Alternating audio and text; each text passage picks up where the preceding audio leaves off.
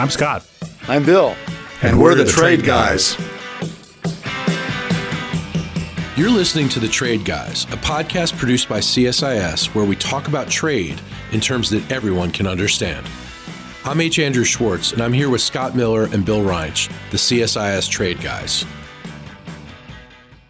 On this next episode of The Trade Guys, we'll talk Northern Ireland. We'll talk the Trade Guys dancing on TikTok and the CHIPS Act, plus what's going on with U.S. sanctions on Russia. All on this next episode of The Trade Guys.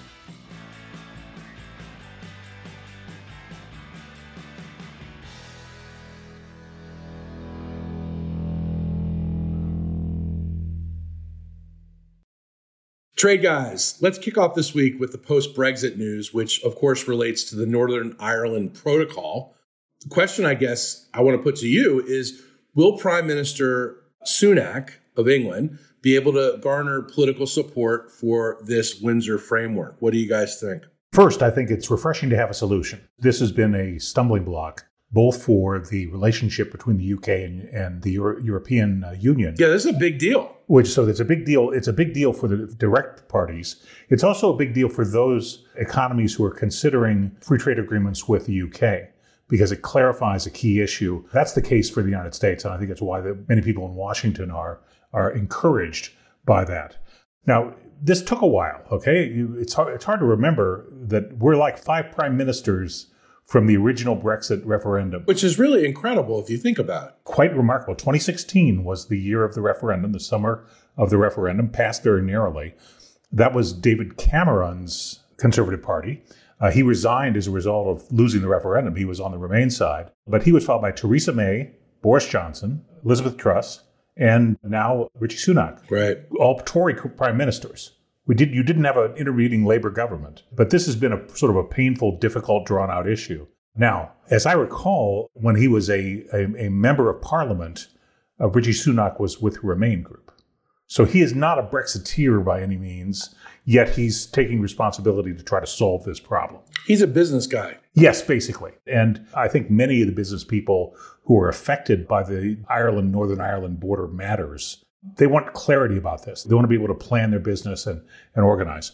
Now, it looks to me this is a classic example of European soft power, because the Commission never changed. I mean, people changed, but their point of view never changed. And they probably just warmed down at some point. But you even had a change in the crown. Queen Elizabeth was queen, now it's King Charles. So there's a lot going on, a lot of moving pieces. One of the things about the parliamentary system in Britain is that a prime minister and his or her cabinet have effective operational control of the government. So they can actually implement this. The question is, will they be able to keep faith with the voters who put them in the majority? And that, for me, I don't know the answer to that. I haven't seen any polling on it. Clearly, the last election, the success of the Tories was based on picking up seats that have been Labour seats for a long time. There's some ridings in the north of England that were long-time Labour strongholds, but were for Brexit and therefore supported, at that time, Prime Minister Johnson's election. Nobody's published any data on that yet, or any polling, so I'm interested to see it. I'm happy for the certainty, glad the stumbling block's lifted. The politics are yet to be managed. Bill, how effective do you think this agreement actually is, or will be, in addressing the Northern Ireland tensions that came from Brexit? Well, there'll be leakage, but before we do that, I want to go back to the politics for a minute, because we had a meeting this week with somebody fresh from the UK who's following this fairly closely. And it was Chatham House rules, so I can't say who it was, but was it Tony Blair? It was not Tony Blair, no. But it was interesting. On the overall politics, I think the prevailing view there seems to be that, barring, cataclysmic events, Labour is going to win the next election, although the next election is not until probably 2025. So something that had not occurred to me that I thought was interesting was that one of the things that will contribute to Labour's future strength has been the resignation of the head of the Scottish Nationalist Party in Scotland, Nicola Sturgeon, because there's no obvious successor. There will be one. They'll pick somebody. But one of the things that contributed to the Conservatives' victory the last several elections has been the weak showing of Labour in Scotland, as the Nationalist Party has taken the lion's share of the votes there. If the Nationalist Party ends up in at least short-term disarray, there's a feeling that Labour could come back in Scotland, which would provide, not necessarily to control the Scottish government, but it would provide a lot more seats in the British Parliament. As for the agreement itself, which is being called, I think, the Windsor approach, I think his assessment, and I agree with it, was it'll go through the British Parliament. The Labour leader already said that they'll support it. So I think if you've got Labour and at least a significant chunk of the Conservatives, as opposed to, there are some diehard people that will probably break away, but it looks like it will pass there. The unknown is what the Northern Ireland parties will do. The Democratic Unionist Party is taking itself out of the government in Northern Ireland in protest over this particular issue. And I don't think they've sent clear signals yet about what their intentions are with respect to this new agreement. They said they wanted to look at it closely. It gives them a number of things. The EU did change its position on some items. I think the most significant one for Northern Ireland is what's being referred to as the Stormont Break. Stormont is the Northern Ireland Parliament building. And it's a provision that says if there are 30 members of that parliament that are unhappy with a provision of the agreement, they can stop it and force further negotiations on what to do with it. Apparently, this is the same deal that Norway has with the EU and has had with the EU for years. And it's one of those things that was put in to ensure development of a accommodating trade relationship between Norway and the EU. This made the Norwegians happy. They've never used it, but it exists. And the fact that it exists provides a degree of comfort. I think there's some hope that in the Northern Ireland case, it'll end up being the same thing. It'll get the hardliners in Belfast to go along, but that in reality, it'll never be employed. And so in the end, everybody's happy. As for effectiveness, it's going to invite cheating.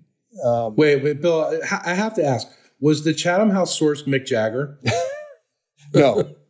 Van Morrison? No, but stop asking me. That's 0 for 3. Eventually you'll get to the right one, and I won't be able to. All right, one more. David Beckham. Yeah, not David Beckham either. Okay, all right. Well, I know it's going to come to me. This gives me the opportunity to tell you my Mick Jagger joke, but I'm not going to do that. I've told it to Andrew before. Mick Jagger's not a joking matter with me, Bill. This is about Kermit Jagger, if you remember, the frog that wanted a loan. But no, I don't. But anyway, I interrupted you. Well, yes. What about the effectiveness of the agreement? It invites cheating. I mean, they set up a red lane and a green lane. The green lane is for stuff that's going to Northern Ireland, that's going to stay in Northern Ireland, and it can go through without any customs clearance. The red lane is for stuff that is going to go on into Ireland, which means going to go on into the EU, and that's going to be subject to border checks and customs checks. The thing about it is they're not going to be at the Northern Ireland border, which the Good Friday Agreement required to be taken down. They're going to be at the port. So when stuff lands at the port of Belfast or whatever, or Derry, whatever the port happens to be, at that point, if it goes into the red lane, there will be customs checks. If you've been to Europe, most customs authorities there use a red lane, green lane system for normal entry. And if you walk through the green, nobody looks at you. Well, that invites cheating. That's probably will happen here. So, look for implementation issues down the road. I suspect, if people start trying to ship stuff in bulk for further transit to Ireland and then into the rest of the EU, the authorities will notice. But one-off things of, somebody's traveling who's carrying, a laptop for his sister, and his sister lives in Dublin and in Ireland, and he just takes it across the border through the green lane. I don't think that nobody's going to care, but this invites that kind of thing. But so 2 years from now, we'll find out, if there's an implementation problem or not. My guess is this is one where there will be implementation problems, but most people are going to look the other way in the interest of keeping everything stable. Yeah, I think you're right, Bill. Look, the honor system is a good solution and much preferable to a land border. All the troubles led to the agreement to eliminate the land border, putting it back in for customs checks. I'm glad they found another outcome, even if you're right. There will be a smidgen of customs fraud here and there. So, guys, how has the Biden administration responded to the agreement, and does it have any impact on the U.S.-UK trade agreement? Good question. They've responded positively, as have most outside observers. I think the conventional wisdom was that from Biden's perspective, and Biden personally, he was not going to move forward on any U.S.-UK deal unless this problem was solved. So that removes an obstacle. That said, the U.S. position on free trade agreements generally has not changed. And its position on this one has not changed, although there were two developments yesterday that are worth noting. First of all, Politico did an interview with Ambassador Tai where this came up. For free trade agreements generally came up. And she had a slightly different answer than she's had before, which she said, her answer was, not now, but that doesn't mean not ever. And we might come back to them at some point in the future, but right now, it's not the way to go. That was a slightly different position than she's taken before, which was sort of not now and not for the foreseeable future. That was number one. Number two was that Senator Coons and Senator Thune, which makes it bipartisan, introduced a bill yesterday to set up basically trade negotiating authority for a U.S.-UK agreement, specifically for U.S.-UK. For Coons, this is an old bill. He did it last year with Portman. Portman's gone, so this year he did it with Thune. But that's important because it's bipartisan. And there have been a number of Republicans, mostly from farm states, Thune is from South Dakota, who have said, we need to go back to trade agreements because market access is important for our farmers, which they're exactly right about. May do my column this week on this. And Thune going on this bill, I think, is a sign of something that I actually wrote about a couple of weeks ago, which is there's some modest awakening in Congress on trade and some modest pushback of the Biden approach. And if Coons does it, who's close to Biden, this is a sign that there's some bipartisan sense in Congress that, maybe we can do market access at the same time that we're doing all this other stuff. So, nothing imminent, no immediate change. But if you look down the road, I see some signs of thaw here. I hope you're right, Bill. But certainly this particular element was necessary to resolve, but not sufficient to get over the other hurdles. And so the real question is, what does sufficiency look like? And can we get things going now that this necessary condition has been met? Speaking of the Biden administration, the administration recently announced new rules for implementing the CHIPS Act. What is all this about? What are the new rules? Well, it's going to be very interesting to see how this plays out because it's kind of another example of things that people agonize over. You've got a policy and you're trying to do an important thing, in this case, revitalize the American semiconductor sector.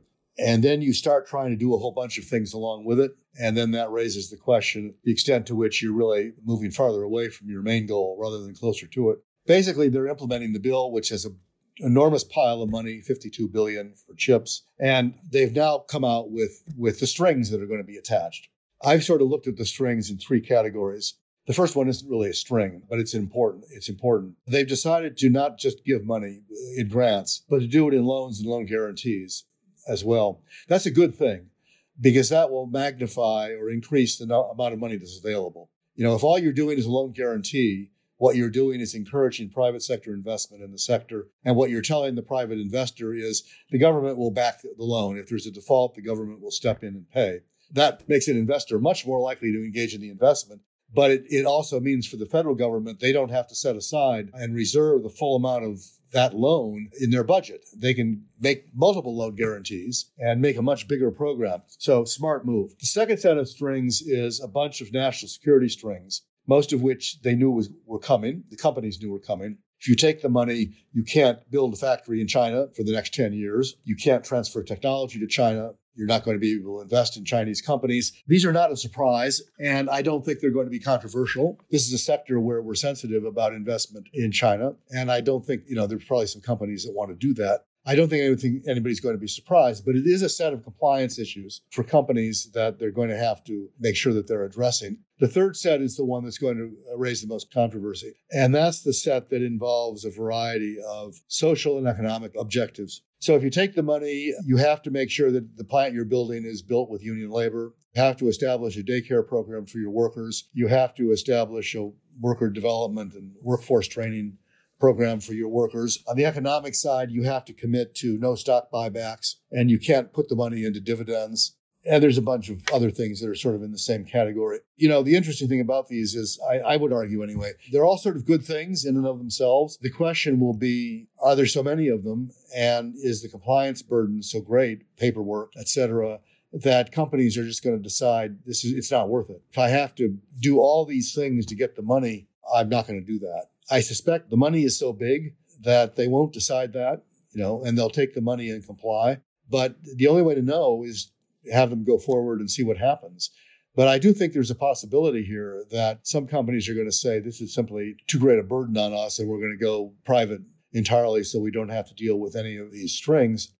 Secretary Raimondo's position is, I think, entirely understandable, sort of my money, my rules. And so you can't really say, no, you can't attach strings when you're giving away billions of dollars. Of course they can attach strings. The issue, of course, is if you attach too many strings, then companies are going to say, we're not going to bother. And that's the question where we'll have to wait and see what happens. Yeah, look, this is classic Washington. What started off as a very simple idea managed to get extraordinarily complex. Okay, the simple idea of CHIPS when it was first proposed was essentially a matching fund that you look for places where state subsidies or incentives had been approved, and the federal government would match the incentive. Okay, now that had a couple of things like that at least I liked. First is states tend to be less magnanimous with subsidies and incentives because they have to balance their budgets annually. There was a limiting factor on the degree of, let's call it, competition for the investment dollars. But it capped the subsidies. It also left people close to the decisions, that is, state departments and agencies and governors, left them sort of in the driver's seat about which subsidies for whom and and how much. We've clearly gotten away from that. We've now driven all the way to something that feels like 1970s French industrial policy, which was a socialist dream but didn't result in competitive industries. So Bill has described I don't know where this goes over the edge, but look, subsidies always have a price. There's an expectation that the government would have requirements on this, but they're taking over the HR department and a couple of board seats, and they're limiting shareholder returns. So I don't know where this ends. I will tell you one thing. This is an industry that is unique in its huge requirements for capital, very capital-intensive business, and a very short product life cycle. So the reason subsidies matter so much in IT equipment is that you never really pay out your massive investment because of the cycle time of the industry itself. That means you're in an industry that you're competing against time. And to the extent that these programs, the subsidies programs, project labor requirements, workforce requirements, childcare requirements, to the effect that slows down the implementation, you're defeating the purpose that led to the subsidies in the first place. So we'll see what happens. A friend of the program, John Neufer, who is a former trade negotiator, who now heads the companies in this business, the trade association, said it was a good start. I don't know what start was good, but whether that means more subsidies in the future or more rules, but it was an interesting comment. Well, John's pushing the envelope a little bit because he and others have come in on the environmental side and said that if you want us to build all these plants, we need an exception from NEPA, the National Environmental Protection Act, I think is what the P stands for, which is the act, long-standing act that goes back years, that imposes environmental conditions on emissions. And the reality is semiconductor manufacture is an environmentally complex business. They use an enormous amount of water, and they have detritus or remains of minerals and things that are not good for the environment. So telling them they have to meet NEPA requirements is not a small, cost-free thing. And that may be as much about time as it is about the performance of... I don't think they're going to get the exception that they want. NEPA slows things down. And once again, you're competing against time. Yeah. And these are the trade-offs. If you want your plants built clean and green, it's going to take longer and cost more money. And that's what the industry is saying. On the other hand, do you want them built dirty and have the people in the immediate area have a water problem or a pollution problem? Or do you want them built in foreign jurisdictions? You definitely don't want dirty water, dirty environment. This is how the industry moved from Santa Clara County, California, Silicon Valley, to the world. So just saying. Interesting. Easy for us to say they're not going to build one in Bethesda. Right. No. Even though we have a lot of water here. The West does not have a lot of water. Well, we do. We can, take over the Potomac and divert part of it to these plants. That would get a lot of people upset. I'll let you do the NEPA study on that one. Right. That's not going to go well for those of us who live in Bethesda and Potomac and on that other side of the river in Virginia. Guys, I'm still stuck on who is Bill's Chatham House source? My gosh. I'll tell you when we're done. Okay. All right. Bill is behaving very responsibly with regard to agreements reached So at CSIS, we have open, honest discussions in our roundtable meetings. So loose lips sink ships. Good for you, Bill. This is one of the few times it worked. The last time I went through this, we were briefing a bunch of Hill staff, and we said Chatham House rule. We talked to a bunch of people on the left wing of the Democratic Party, the progressives, on IPEF as it happened. And within 30 seconds, they all knew exactly who I was talking about, even though I never mentioned the name. So, of course. It's Washington. Come on. It's Washington, exactly. This town.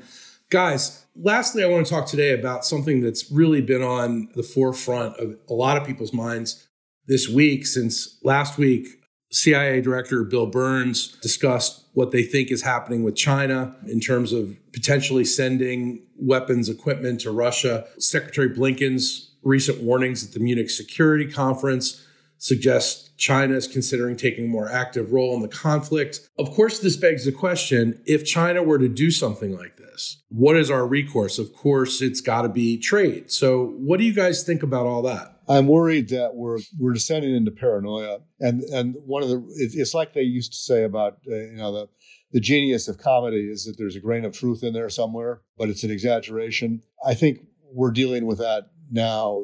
These are not non-zero risks. I mean, the immediate one is the House Foreign Affairs Committee yesterday voted to ban TikTok, thereby enraging, the 100 million Americans who use it. Including many members of Congress who helped get themselves reelected using TikTok, considering Gen Z and first-time voters, their primary news source has become TikTok. Which may be why this never gets any farther than the committee vote, which ended up being partisan to the surprise of some people. But, the point is... Partisan in what direction? Isn't this a bipartisan thing on TikTok? A dislike of TikTok? That's the surprise. The Republicans all voted to ban it. The Democrats all opposed the bill. Really? In part on the grounds that it was, and I think correctly, that it was poorly drafted, not vetted. There'd been no hearing, no real committee consideration. It was being kind of crammed down their throats on short notice. So we'll see how far it gets. But Democrats in general have not been soft on this issue, or certainly on Huawei. No, this is one where President Trump used the International Economic Emergency Powers Act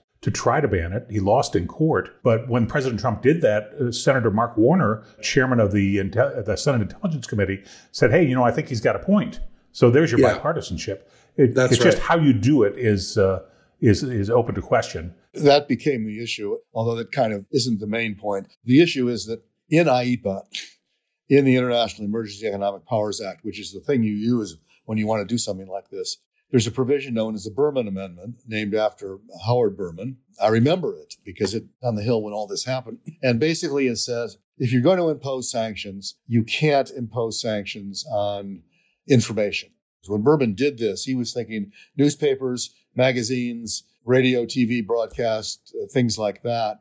Because this was in the 70s, It was Cold War. And he wanted to make sure that, the American point of view, as exemplified by, the Wall Street Journal or the New York Times or anybody, the LA Times, that's where he represented, that it could still get into Russia or it could still get into China. And if the Chinese didn't want to let it in, that was their business. But we were not going to stop it from going in. So that underlies U.S. sanctions throughout. There's also a humanitarian exemption on sanctions for food and medicine, which is a different issue. TikTok is not food or medicine, I don't think. Food for the soul, maybe. But hey, look, all I know is if I could get the trade guys dancing on TikTok, it would go viral. Okay. Yeah, don't hold your breath. That would go viral and our listenership would increase, 100-fold. So it might be a partisan or a bipartisan issue in terms of banning it. But what I do know is if I got the trade guys dancing on TikTok, we really would have something. You'll have to talk to my agent about that. Getting back to the point, I think the bill that they voted on would amend the Berman Amendment and narrow it. And that gives people pause because when you start to say, all right, there are some media things you can ban, that's kind of a slippery slope. It may not just be TikTok.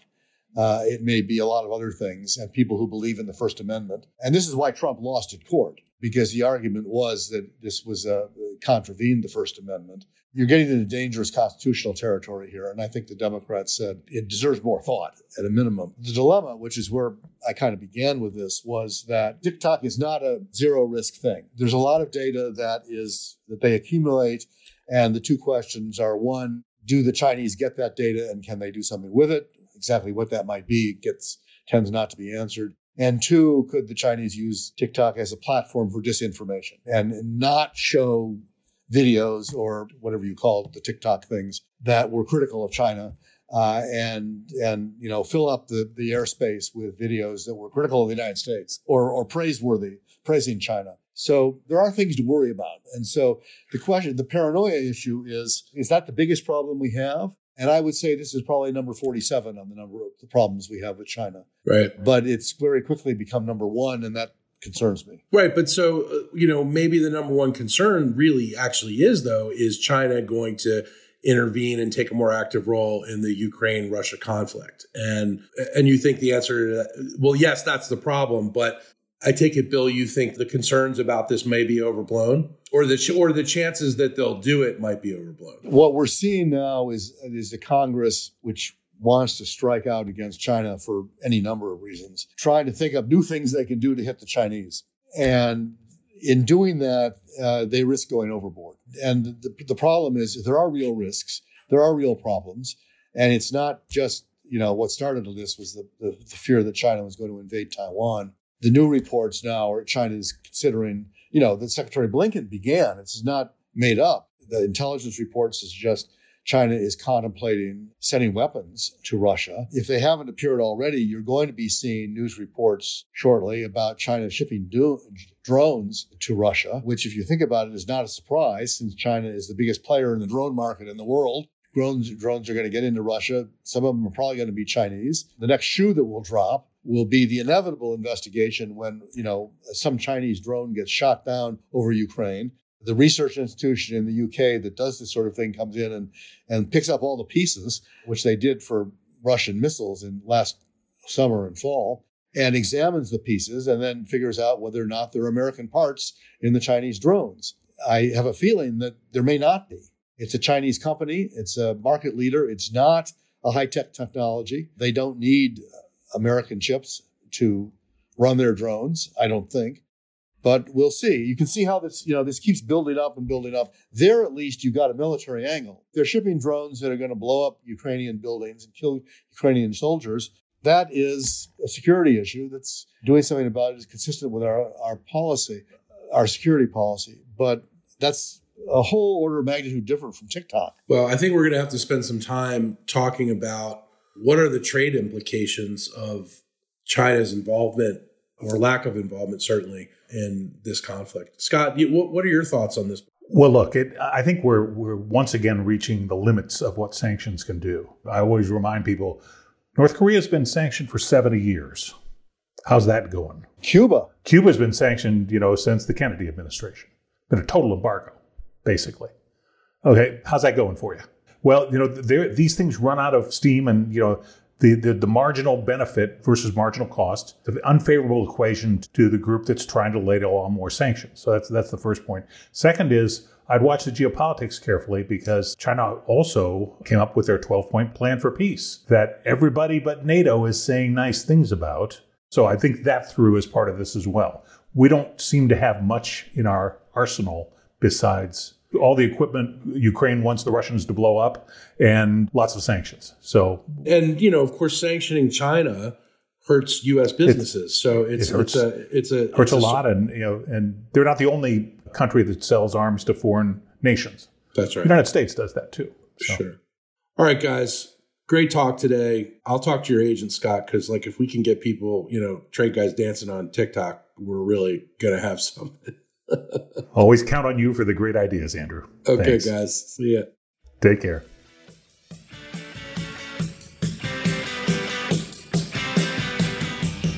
To our listeners, if you have a question for the Trade Guys, write us at tradeguys@csis.org. That's tradeguys@csis.org. We'll read some of your emails and have the Trade Guys react to it.